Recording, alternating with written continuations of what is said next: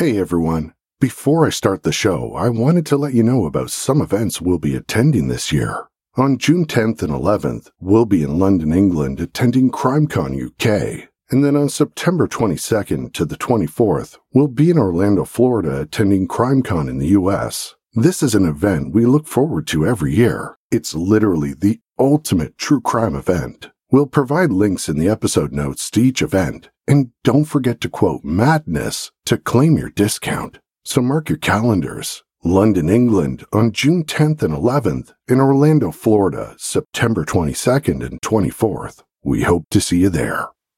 The opinions expressed in the following episode do not necessarily reflect those of the Minds of Madness podcast. Listener discretion is advised.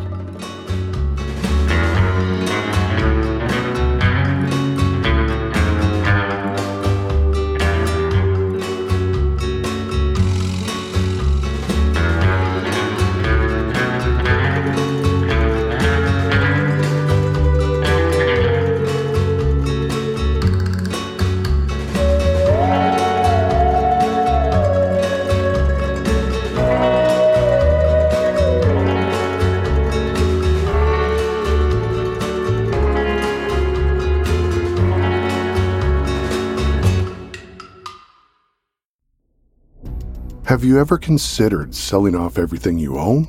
Buying a camper and hitting the road? Traveling around, finding work where you can, and living a minimalist nomadic lifestyle?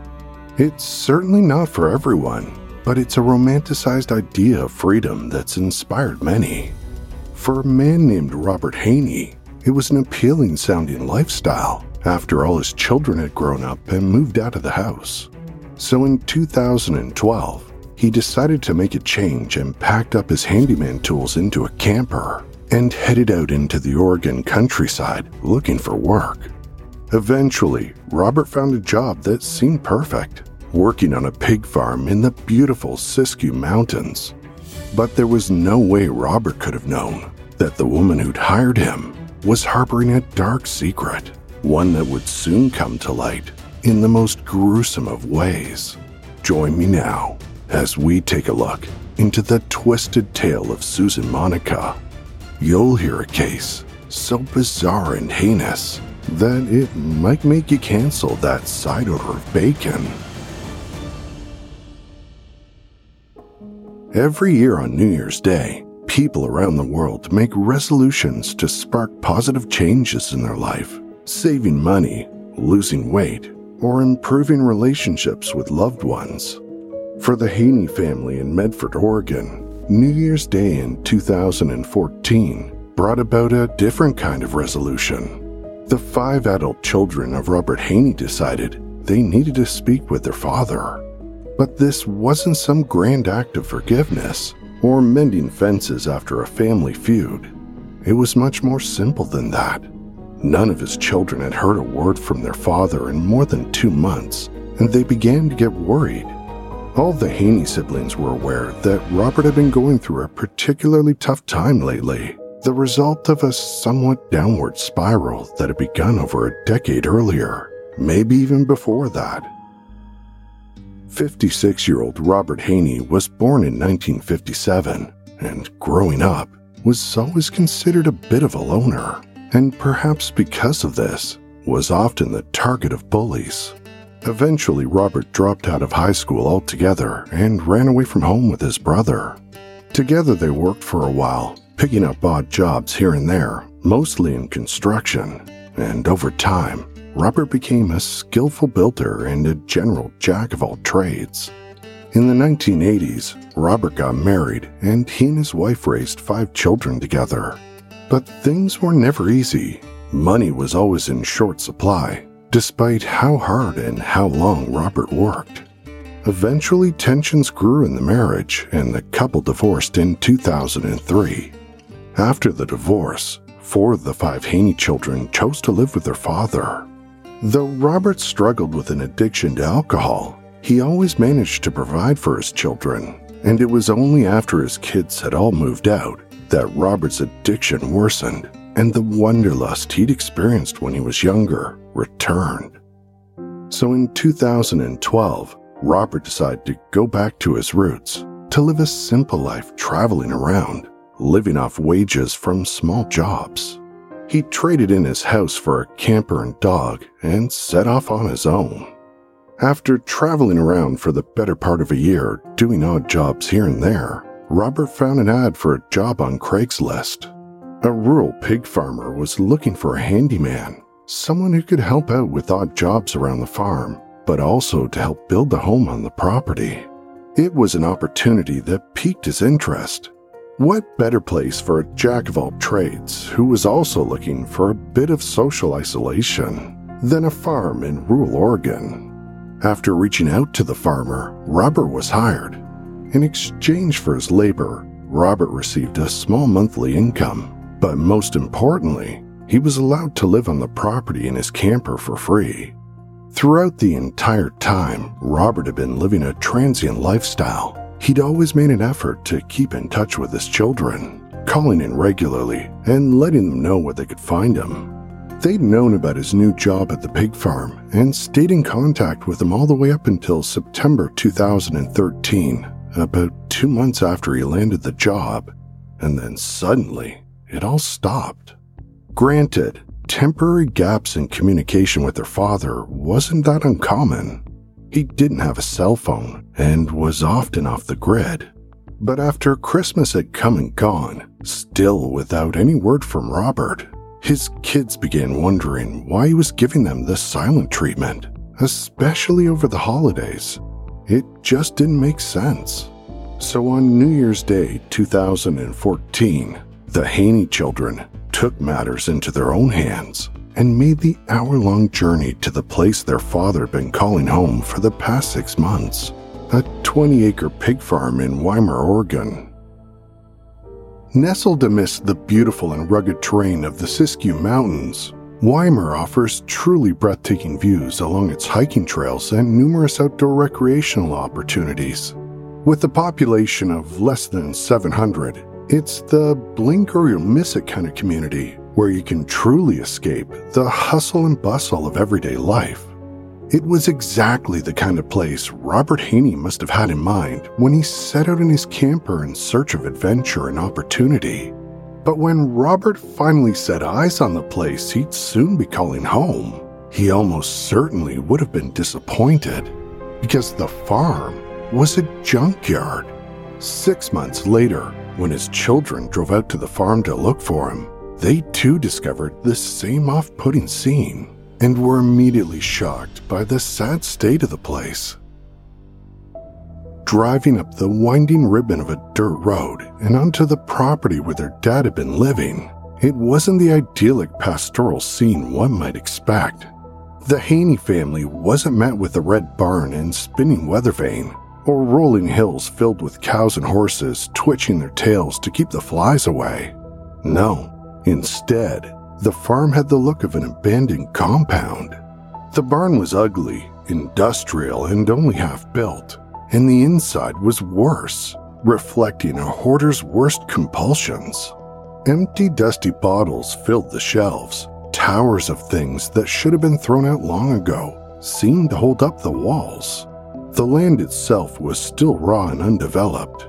Animals wandered freely, and an awful stench hung in the air. The smell of decay. There was just something unsettling about the place. It was quiet, too quiet. Only the snuffling sounds of pigs and the pitched crows of roosters broke the eerie silence. The sheep looked hungry and neglected, and the chickens scrambled around, scratching at the dirt. There was minimal access to running water, no bathroom, and the only electricity was from solar panels. Scraps of metal stuck out of the earth like corrugated tombstones, like scattered threats of where a visitor might end up if they stayed too long. Garbage was piled up, and long deserted cars were nearly disguised by overgrown grass.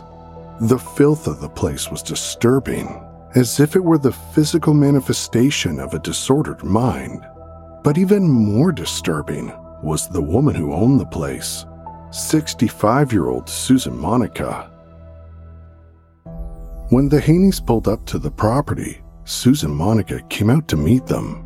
A tall, imposing, gruff-looking woman, someone who'd spent a lot of time outside without sunscreen and didn't fuss with her appearance. The Haneys asked Susan where their father was, but much to their surprise, she told them he wasn't there. According to Susan, Robert had suddenly left back in September without explanation. Just before leaving, Susan said he'd given her some money to watch his dog while he was gone, implying he'd come back soon, but he never did. Susan hadn't heard from him since.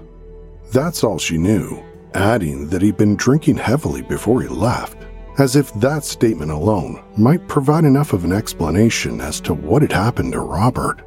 The Haneys already knew this much to be true. Around this same time Robert had moved to the farm, another relative of the Haney family had been the victim of a disturbing assault. The news had shaken Robert to the core, and it took a bit of a toll on his mental health.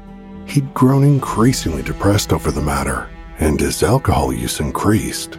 But instead of showing any ounce of concern or sympathy, Susan quickly turned surly and acted irritated with the Haneys for showing up unannounced. She began demanding the siblings take all their father's possessions with them when they left, and to get them off of her property. The dog, the camper, and anything else he may have left behind. Upon realizing their father had left practically everything he owned behind on the farm, the children became suspicious that something was seriously wrong. First, they knew their father would never leave his dog behind, not in a million years. Then there was his camper, which at this point was his only home. Considering Robert could have taken it with him wherever he wanted to go, what reason could there be for him leaving it behind? But it was when the Haneys looked inside the camper, their suspicions grew even darker. Every single tool that Robert owned was still inside the camper. As a handyman, those tools were the most important possessions he owned. They were his entire livelihood. How was he getting by without them for the past few months? It would be like a photographer leaving his camera behind, or a painter abandoning their brushes. None of what the siblings were seeing made any sense. The only explanation that seemed plausible was that something horrible and unexpected must have happened to their father. After leaving the farm, the Haney kids immediately went to police to report their father missing. Naturally, police began their investigation into Robert's disappearance by going back to Susan Monica's pig farm. When police questioned Susan, she told them the same thing she told the Haney kids. Robert had just left, suddenly out of the blue. She also corroborated some of the things the Haneys had already told police. That Robert had been drinking a lot and acting erratically, a lot of it due to hearing the news of a family member being sexually assaulted. But according to Susan, Robert hadn't only been saddened and depressed by the news. Instead, she claimed, he'd been enraged by it, and he'd become vocally hell-bent on getting revenge against the perpetrators. She suggested that perhaps Robert had left the farm in order to carry out some form of vigilante justice. And then she gave her own theory as to why he never came back. Maybe things hadn't worked out the way Robert had hoped. That was when I first kind of thought in the back of my head somewhere that if he indeed went to take care of business, with the rape thing, that he might have gotten the short end of the stick. And that was, like I said, just the back of my head. I had no idea. Police knew that finding Robert was going to be a tricky task because of his transient lifestyle. One of the things that made it particularly challenging was the fact Robert pretty much only ever used cash. No way to track his movement through credit or debit cards. But then they realized they may just have a way to track him when they learned Robert was using something called an Oregon Trail Snap Card. An Oregon Trail Card is a food benefit card, like food stamps, helping low-income individuals purchase the basic necessities of life. It works almost just like a debit card, and the transactions are all recorded. Following the lead, detectives discovered that Robert's Oregon trail card had been used at a local Walmart as recently as December, about 2 months after his last reported sighting. Investigators rushed over to the Walmart and pulled their surveillance footage from December, hoping to catch a glimpse of Robert in the checkout line. But when they watched the tape, they were in for a surprise. Instead of seeing Robert using his trail card, they saw Susan using it. This alone was enough evidence to charge Susan Monica with fraud and identity theft, but more importantly, it was enough to secure a warrant and return to her farm to search her property for any other indications of identity fraud. On January 10th, police were back at Susan's pig farm, warrant in hand. A police sergeant wearing a body cam walked around the property, capturing the squalid living conditions for both people and animals. Monica sold her pork locally, marketing it as organic and pasture-raised, but it was immediately clear that Susan Monica was guilty of more than a few code violations, from improperly disposed waste to a non-working sewage system. It certainly wasn't the kind of place most people imagine when shelling out the extra cash to buy ethically raised organic meat. As the sergeant continued walking around the property, he noticed a recently dug up area just beyond the pig pen, an area Susan claimed had been dug up to build a new pond. But when the sergeant got closer, he made a grisly discovery: a severed human leg. Suddenly, detectives had a lot more questions for Susan Monica. Decades before Susan Monica made the decision to become a pig farmer, she'd served in the U.S. Navy during the Vietnam War. But it wasn't some sense of civic or patriotic duty that inspired her to sign up. There was an even deeper personal motivation. Born in California in 1948, Susan's birth certificate said male, but since her childhood she struggled with a secret. She always felt female and related to being a woman as she grew into adulthood. Andrew Dodge, host of the true crime podcasts Unforbidden Truth and Murderabilia Exposed, interviewed Susan Monica in 2022. And here's what she had to say about that time in her life. And I joined the Navy, and I was somewhat convinced that if I joined the Navy, it would make a man out of me.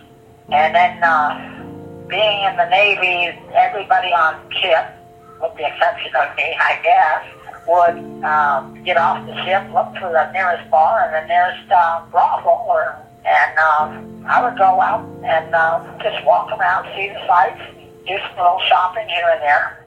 After serving in the Navy for 3 years and 7 months, Susan was honorably discharged from the Navy. But while she sat in an office while an officer filled out her paperwork, she picked up a magazine. I was looking at a magazine, and I saw in the magazine this article about Christine Jorgensen. I just had the surgery, and I think I read the article about 4 or 5 times, and I said that was me. I got back to home, which was in San Francisco, and I saw the doctor that had been mentioned in the article, and after about an hour, I guess, I don't know, after a little while anyway, he went ahead and started me on hormones, and then a couple years later, I got the money up and had the surgery. I saw this psychiatrist and doctor, and I started the process, and as I felt very secure with myself, I told my father, I think it was $4,000, it might have been $3,000, but it was either $3,000 or $4,000. I had asked my father for, and he gave me the money, and I told him to go ahead and give the house and everything else to my brother. After transitioning, she then pursued a successful career as an engineer in San Francisco. Anyway, after the surgery, I moved down to Los Angeles. I started working as a civil engineer for the city of Compton. I had one guy I had gone out on a couple of dates with. He told me about a job opening. So I put in an application, and I went down and took the engineer's test. And that was kind of funny, too, because The first time I took the test, I was the only one that passed. But in 1991, Susan decided she wanted to be closer to nature and opted for a quieter off-the-grid lifestyle. I was working down in Richmond, California again, and I decided I wanted a piece of land, so I just started driving. I got up here to Oregon, and I could buy 20 acres of land for the same price I could buy a parking lot in San Francisco. So I bought 20 acres. I started a construction company, and I was doing pretty good. I got a lot of jobs for homeowners. It was tough going from the get-go. She immediately got to work, clearing trees and purchasing livestock, while also running a side business called White Queen Construction. Susan often hired people in the community to build wrought iron fences which were highly regarded. She even crafted one for the local fire department. But all in all, Susan mostly tried to keep to herself in happy isolation on her off-the-grid pig farm. But now the detectives had discovered a human leg bone on her property, her days of being left alone had come to an end. To detectives, finding the leg bone was an obvious sign they were dealing with foul play. Now, of course, they still needed to send the bones into the lab for testing, but when you come across unexplained human bones during a missing persons investigation, it's not hard to do the math. They were fairly confident they'd found the leg belonging to Robert. At the exact time the bone was discovered, another officer was speaking to Susan on her farm. But instead of revealing to her they'd found the bone, they decided to play it cool and keep their cards close to the vest. Wanting to get Susan off her property so they could continue their search, they invited her down to the police station for a formal interview, making it seem like a casual request. Once at the police station, Susan put on a masterclass of what not to do during a police interrogation. First, the interrogation started off on a fairly unpleasant note for anyone involved, because just before detectives walked into the room, Susan had a bit of an accident. Shit. You don't want the sandwich? Not at the moment. All right. And I don't want my pants either, but since I shit in my pants, without you being able to wipe my ass here. In case you didn't catch it, Susan Monica basically admits to soiling her pants before the detective walked in. Seemingly undeterred, he completely ignored the embarrassing situation and immediately starts into his interview. He began, at Susan's request, by reading the details of the search warrant out loud. Earlier back on the farm, she noticed a small error on the warrant and believed she could weasel her way out of the interrogation by pointing it out. And the lot number indicates you as the sole owner since 1999. And There you go. Say that again. the sole owner since 1999. Okay. We're done. That warrant is inaccurate. It was just a small clerical error.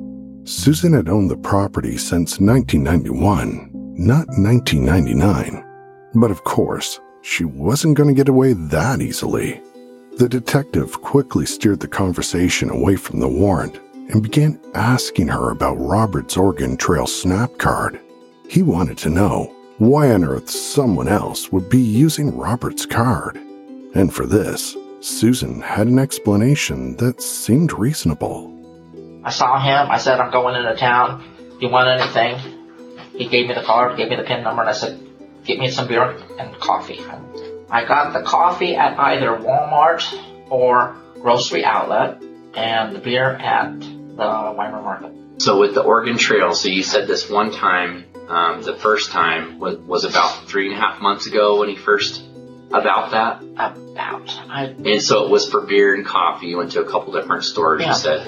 And then you mentioned that there was another time after that he asked you to get something. Well, it was a couple of times. A couple times. No, okay. And so did this whole time, I mean, when you would go buy something at the store, did you come back with the stuff and give him his card back? Or did you hold on to the card? Or how'd that work? I guess the first time I gave him his card back, and then after that he just said keep it. Because you were going to run errands for him? Yeah. Okay. Susan's explanation seemed innocent enough, but the detective had already noticed a major flaw in her explanation. So you can't buy beer with Oregon Trail card, so did you? Did you use your own money, or how did that work? Yeah. Oh, okay. And then how did he reimburse you? Well, he did.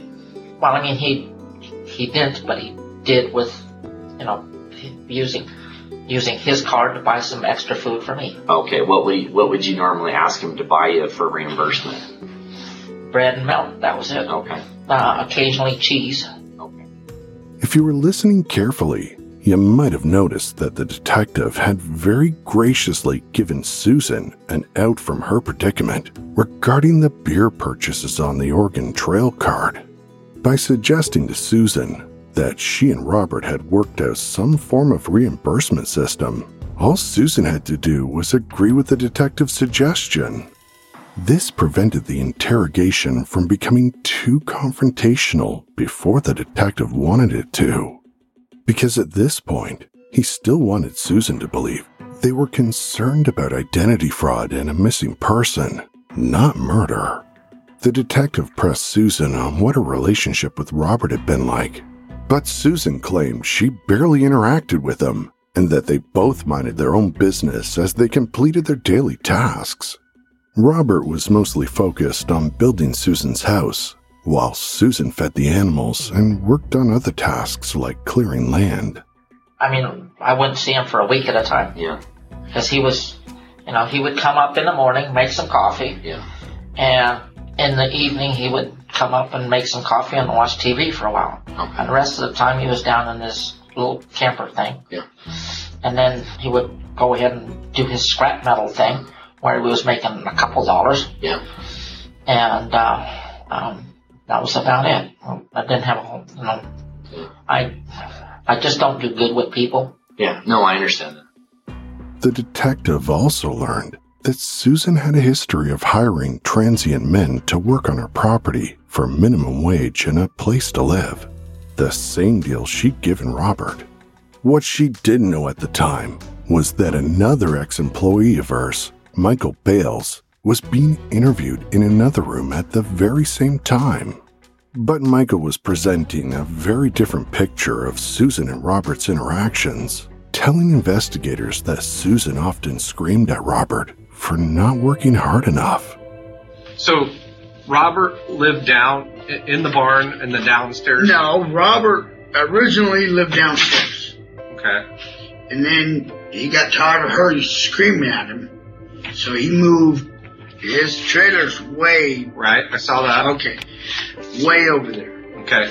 And then he got tired of her screaming at him. For the better part of an hour, the detective spoke cordially and politely to Susan inside the interrogation room, allowing him to get a read on her, as well as getting her to establish a timeline of events. But then it was time for him to turn up the heat and reveal to Susan the big discovery the police had made at her property. The interrogation was about to take a dramatic turn. Susan, we found a leg by your house. We found a leg right next to your place. A leg? A human leg next to your place.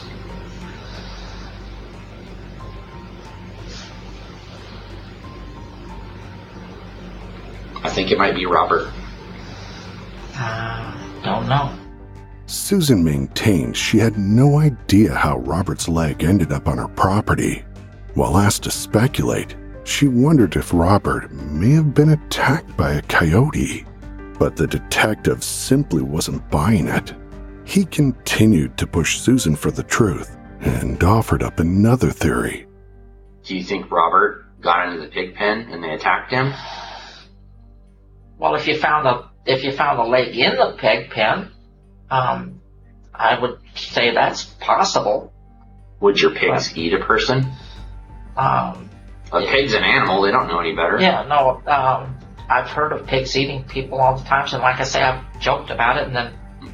Now, what Susan and the detective are talking about here, humans being eaten by pigs, isn't just a myth taken from gangster movies like Snatch. It's actually something that's well documented. In fact, just 2 years earlier in the same state, a pig farmer named Terry Vance Garner was eaten by his own hogs. Whether or not he'd been attacked by the pigs or fallen unconscious in the pig pen, perhaps the result of a medical condition or heart attack, remains unknown and the source of much debate. I had a pig that weighed 940 pounds. Yeah. It would barely fit through this door. It was this tall. Yeah. I was not afraid of it at all. Yeah. It could very easily, if it wanted to, kill me and eat me probably within, a day. He could probably eat me by himself. Pigs are like dogs. If you put a bunch of food out for a dog, it will eat all the food. If you put a bunch of food out for a cat, when the cat is full, sure, it quits. Yeah. If you put out a bunch of food for a pig, it will eat it until it can't eat anymore. One day, the 940-pound pig that I told you about, it drank 4 gallons of milk as fast as I could pour it out of the jug with losing very little of it. It just, it drank 4 gallons of milk. Yeah, they don't know. They're pigs. Yes. They just, it's instinct, right? Yes. But we as people know that food for pigs is not a person. Right. And you know that. Right. I know that. But you know that pigs will eat anything if you give them the opportunity. Opportunity, yes. Right. But even if Robert had become a victim of Susan's pigs, it still didn't explain how his leg ended up not in the pig pen, but closer to Susan's front door. For nearly 30 more minutes, Susan tried as best as she could to feign ignorance on the entire situation. But eventually the pressure began to mount, and emotionally, she began to break down.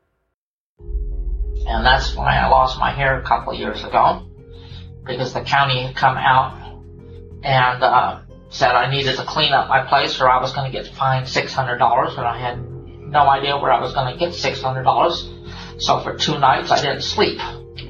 And then immediately after that I started losing my hair. I'm very self-conscious. I've always been somewhat of a loner, and now I'm very much more of a loner. I don't go anywhere. And shortly after this happened, I have not been able to look in a mirror. For the last 2 years, I have not looked in a mirror. I take a cloth, I wipe my face. I've not been able to take a bath in 2 years. And then today I go ahead, and you people won't let me go down and relieve myself, so I'm walking around for an hour and a half and shit in my pants. With just a little more pressure from detectives, Susan began telling a very different story. If my pigs did eat Robert, would you kill my pigs?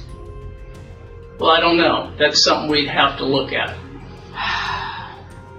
Susan, why don't you just tell us what happened? Start at the beginning. For the next minute, Susan appeared to be working up the courage to tell the detectives what she was about to say next. I went down, and he was like half eaten by the pigs. It was early in the morning, and I saw what had happened, and his guts were all over the place. He was still alive. I knew he wasn't going to be alive for more than, a few more minutes. I went back up to my house and I got a gun and shot him in the head.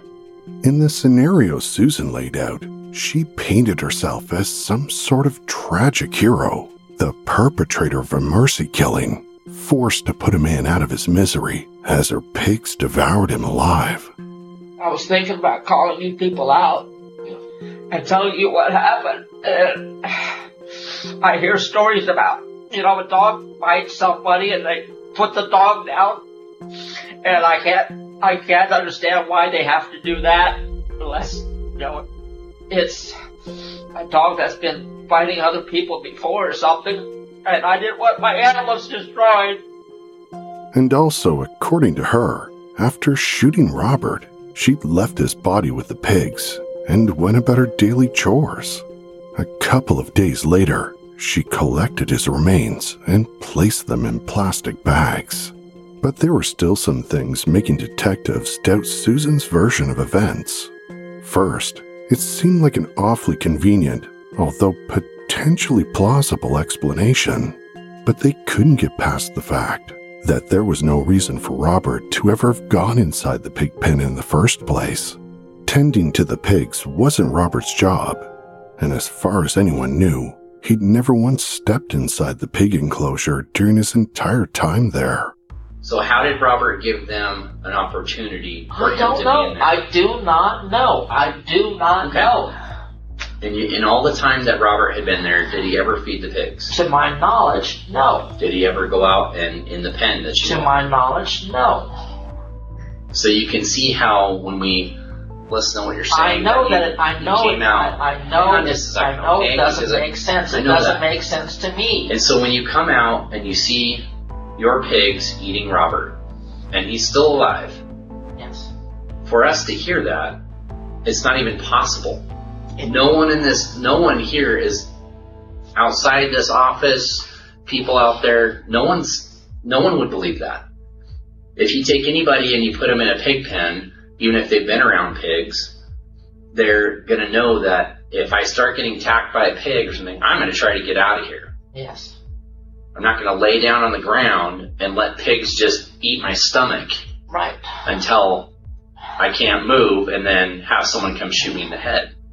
Detectives were also starting to learn from other witnesses being interviewed, like former employee Michael Bates, that Susan had a fairly long track record of making off-color jokes about feeding humans to pigs.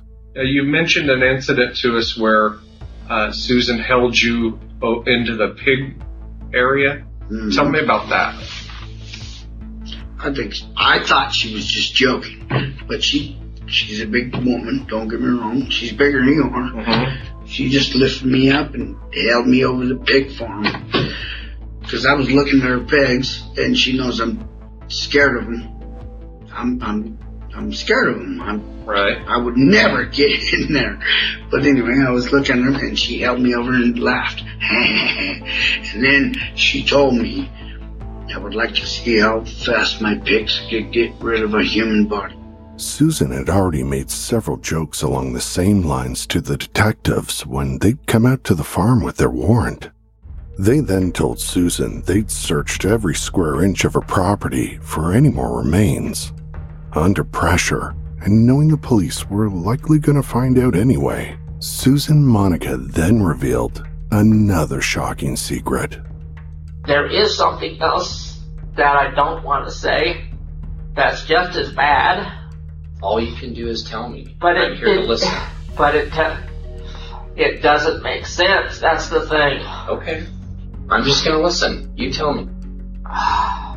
Susan then asked for a pen and paper, drawing out a crude map of her property. She marked a spot for the detective. There was another body hidden on her farm. Right there, about 3 feet down, there's part of another body. Okay. His name is Steve. 59-year-old Stephen Delacino had started working with Susan a year before Robert. And again, Susan Monica spun quite the story. According to Susan, things were going well with Stephen. A few times a month, Stephen would work on Susan's property as a handyman and gardener in exchange for a 12-pack of beer. He would take his bicycle and he would ride it over to my place and work. I would buy him a half a case of beer, and he would work, he would drink a little beer, he would work, drink a little beer, and he worked all day for a half a case of beer.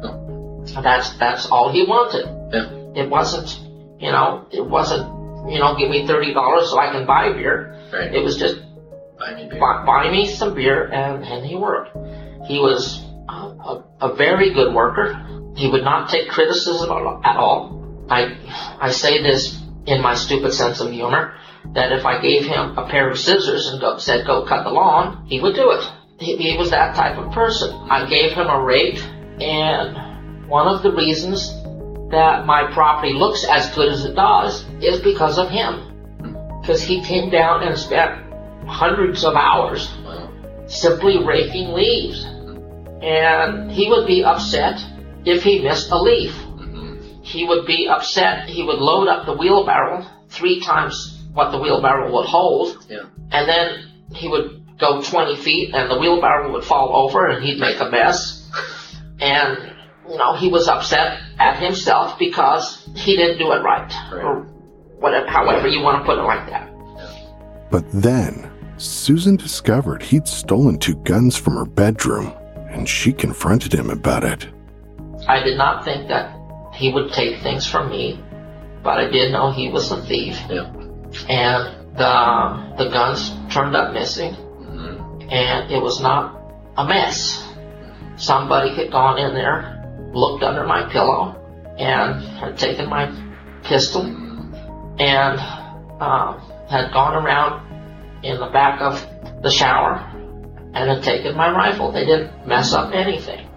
The only thing that made sense to me was that it might have been Steve. So I confronted him with that.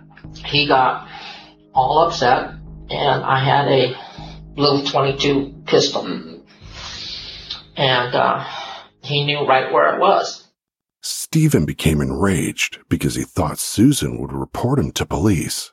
He'd already served time in prison and was determined to never go back. He apparently knew where my little pistol still was because he reached over and grabbed it. We started to have a little tussle, nothing big to start with, and he says, well, I'm not going back to jail for stealing your stuff or anybody else's stuff. He grabbed the little pistol, and he said that, he doesn't want to go back to jail, and he decided he was going to kill himself. So he shot himself in the head. Right there in your home? Right there. Where did he shoot himself in the head at? Well, that was the whole stupid thing. He shot himself, and then he ran out. But I didn't know it at the time. I always thought, it was a little bitty gun. It wouldn't kill you, but it would certainly hurt. Yeah. And it was 5 shots, for crying out loud. Yeah. So he went out of the room. He went around into that little hallway. Yeah. And I'm following him. Yeah. That was when it got even worse, and he emptied the gun in his own head. I could not believe it. But it's just a .22 with a little 1-inch barrel. Yeah. And it was just going boom, boom, and down. What Susan was claiming seemed completely preposterous. That Stephen had shot himself in the head 5 times before finally falling dead somewhere near the barn. And then, somehow, the pigs were able to drag his body into the pig pen? Basically, I did the same thing, which, like I say, it doesn't make any damn sense at all why 2 people would end up in my pig pen. Yeah. So what happened with him in the pig pen? I did leave him out there for quite a while, until there was practically nothing left. Like how long's left? I left him there for a couple of weeks. There was basically practically nothing left. I went around and I was picking up his bones. There was no meat on him any longer. Yeah. How long do you think he stayed out here? It was a couple of 3 weeks. Okay. That's a long time. There was not much left. Okay. I went ahead and there were a bunch of bones from pigs and sheep and goats that were laying all over the place. And I decided to get rid of everything. So I went ahead and I dug a hole over there. Okay. The detective interviewing Susan was about to be in for a bit of a shock when he learned that police had missed an opportunity to catch her years ago. My good old neighbors, I don't know what they were doing, but they saw me throwing bones in a hole. Mm-hmm. So they called you. Oh. And a couple people came out. Like deputies? Yeah. They came out and they said somebody saw you throwing bones in a hole. Mm-hmm. And I said, right there. Were there any bones of Steve's mixed into them? Yes. Right there that the cops were looking at? Pretty much. Okay. He asked me some kind of question, and I said they were buried about 2 feet down. I asked him if he wanted a shovel, and he didn't want a shovel, and he left. In her interview, Susan was claiming that both mysterious deaths on her property were justified. One was suicide. The other had been a mercy killing. During the interview, Susan voluntarily agreed to take a polygraph test. This test is about to begin. Please sit still. Are the lights on in this room right now? Yes. Do you intend to answer all questions about Robert's death with the truth? Yes. Not including this investigation, have you ever lied to police or any other authority? No. Did you injure Robert before the pigs began to eat him? No. Do you know of any place on your property where there are body parts from any other person? No. Are you withholding any information concerning how Robert was actually first injured? No. This test is complete. Please sit still until I tell you to. Okay, Susan. For whatever reason, apparently you can't complete a complete chart without moving. And so, I'm realizing that. The little data that I'm getting, we can talk about, but I don't know that we should continue. Well, I was trying to relax, and it wasn't working. Okay. Well, for the time being, let's take this stuff off here, and then we'll regroup a little bit, maybe. Let's see, where's that? There it is. Of course, detectives weren't buying either of Susan's stories. Susan, been talking to you for the last couple hours. I appreciate you talking to me. Like I said, I've interviewed, thousands of people. Mm-hmm. Some of them involved in things, deaths of people and other things. Yes.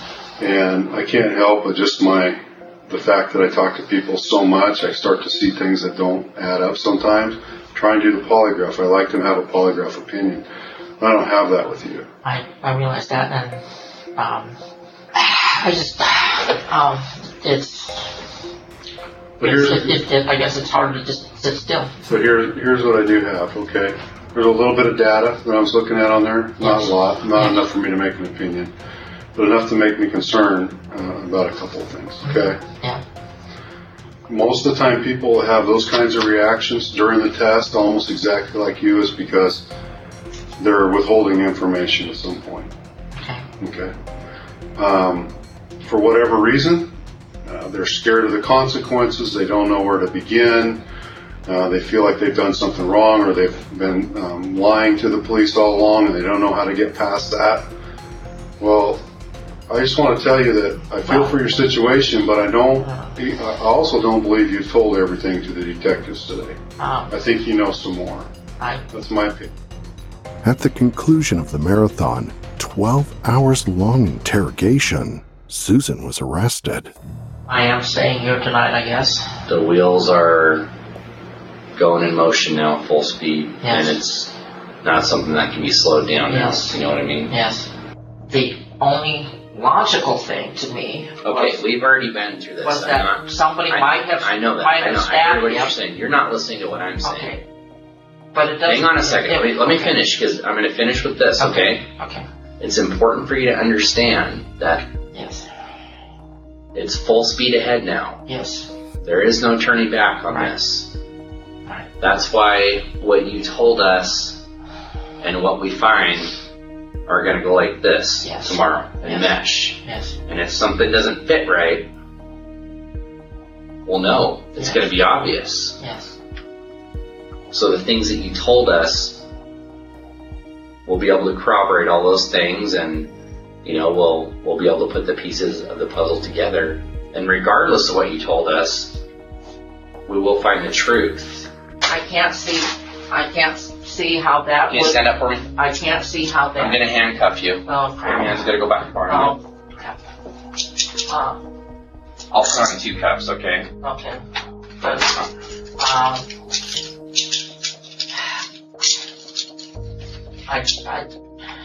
It doesn't make any sense to me how this came about. While it's nearly impossible to discern the true circumstances or motivation behind the deaths of Robert Haney and Stephen D'Alessino, even the idea that it might be remotely possible for two separate men to somehow innocently end up being fed to Susan's pigs was just ridiculous. And on top of this, the fact that Susan had already demonstrated a near compulsion to make twisted jokes about feeding people to pigs. She'd even done it with the detective interviewing her. The joke became reality. But you continued to make that joke, even after it became reality. You even said that to me. You said you were going to kill me and feed me your pigs. That actually is just... I didn't even know what to say. I'm a police officer. I didn't even know what to say. You know what I mean? I was like, whoa, did she really just say that? Something that should be reiterated that was mentioned earlier. The hogs Susan had been raising on her farm for the past 23 years had been butchered and sold in the community, marketed as free-range organic pork. Over the years Susan had run the farm, she'd employed close to 100 different men living transient lifestyles. She placed help-wanted posters in the local mission, where she knew she could find cheap labor. These were men who were often estranged from their families or suffering from addictions, men who were particularly vulnerable to someone like Susan Monica. After Susan's first police interrogation, she told detectives exactly where they'd be able to find the rest of both Robert and Stephen's remains. And the very next day, authorities found them exactly where she'd said. But of course, this only made investigators begin to wonder if there might even be more victims buried on Susan's farm. Fears that were compounded when investigators searched her property and discovered a large pile of used men's shoes. When confronted about the possibility, Susan became hostile, vehemently denying that anyone else had died on her property. When she was informed police were going to dig up her entire farm, she became downright enraged. Later, Susan made a shocking statement to police when she told them there were another 17 bodies buried on her farm. But after an entire month of searching and digging, they never found any more human remains. It's likely Susan's claims about more bodies were nothing more than an elaborate hoax to give police the runaround as some sort of revenge. In 2015, the trial of Susan Monica would turn out to be as erratic and outlandish as her interrogation, mostly because Susan Monica demanded to represent herself. In addition to the unusual request, Susan's entire appearance had dramatically transformed during her time behind bars. Gone was the image of the gruff pig farmer. Instead, Susan showed up to court wearing makeup, elegant eyeglasses, skirts, blouses, jewelry, and wigs with a trendy cut. But while her appearance had changed, her volatile personality hadn't. Over the course of the trial, she was prone to outbursts, at one point even asking the Haney family to leave, which of course she had no power to do.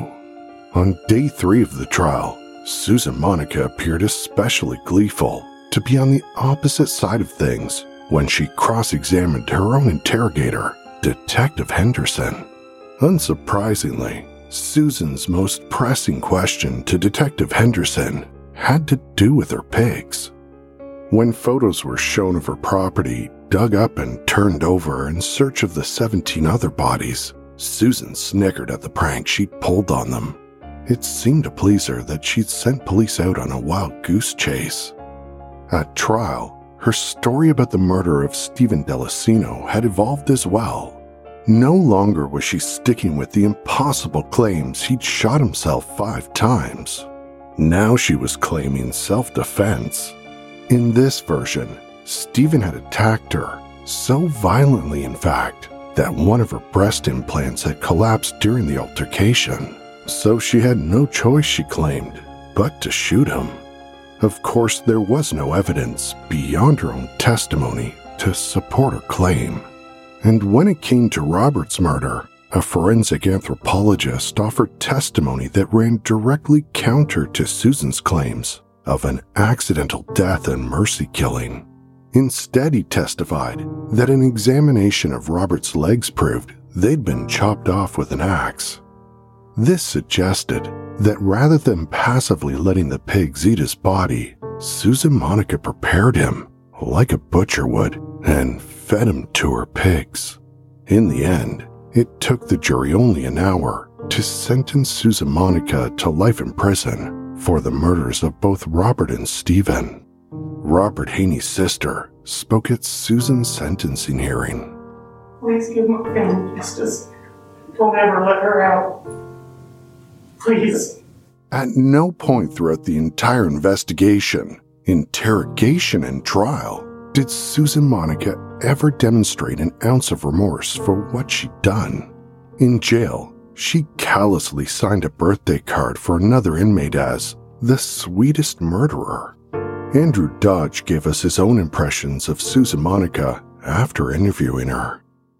I wasn't sure what to expect. I knew a little bit about her case, and I was curious to learn more. What I expected versus what I got was way different. She seemed very nice, sweet, and even convincing when it came to the crimes, one being self-defense and the other being a very unfortunate incident of a man dying in a pig pen all on his own. Now I thought to myself, one would have to be the luckiest of people to get off on 2 murder charges with their remains being eaten by their pigs, or 2, this person was a cold-blooded killer like the pig farmer in Canada, Robert Pickton, killing innocent people just to satisfy whatever it is that they crave, like many serial killers do.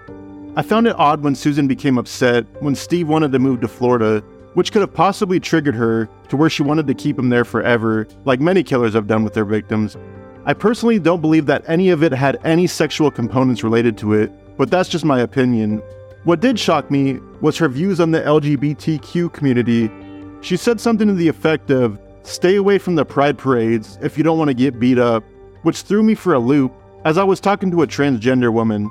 Another interesting point that I picked up on was that she said between 1963 and 1965, she was at school and claims the other school children picked up on who she really was. When she got out of high school, she joined the Navy and was convinced that it would make a man out of her.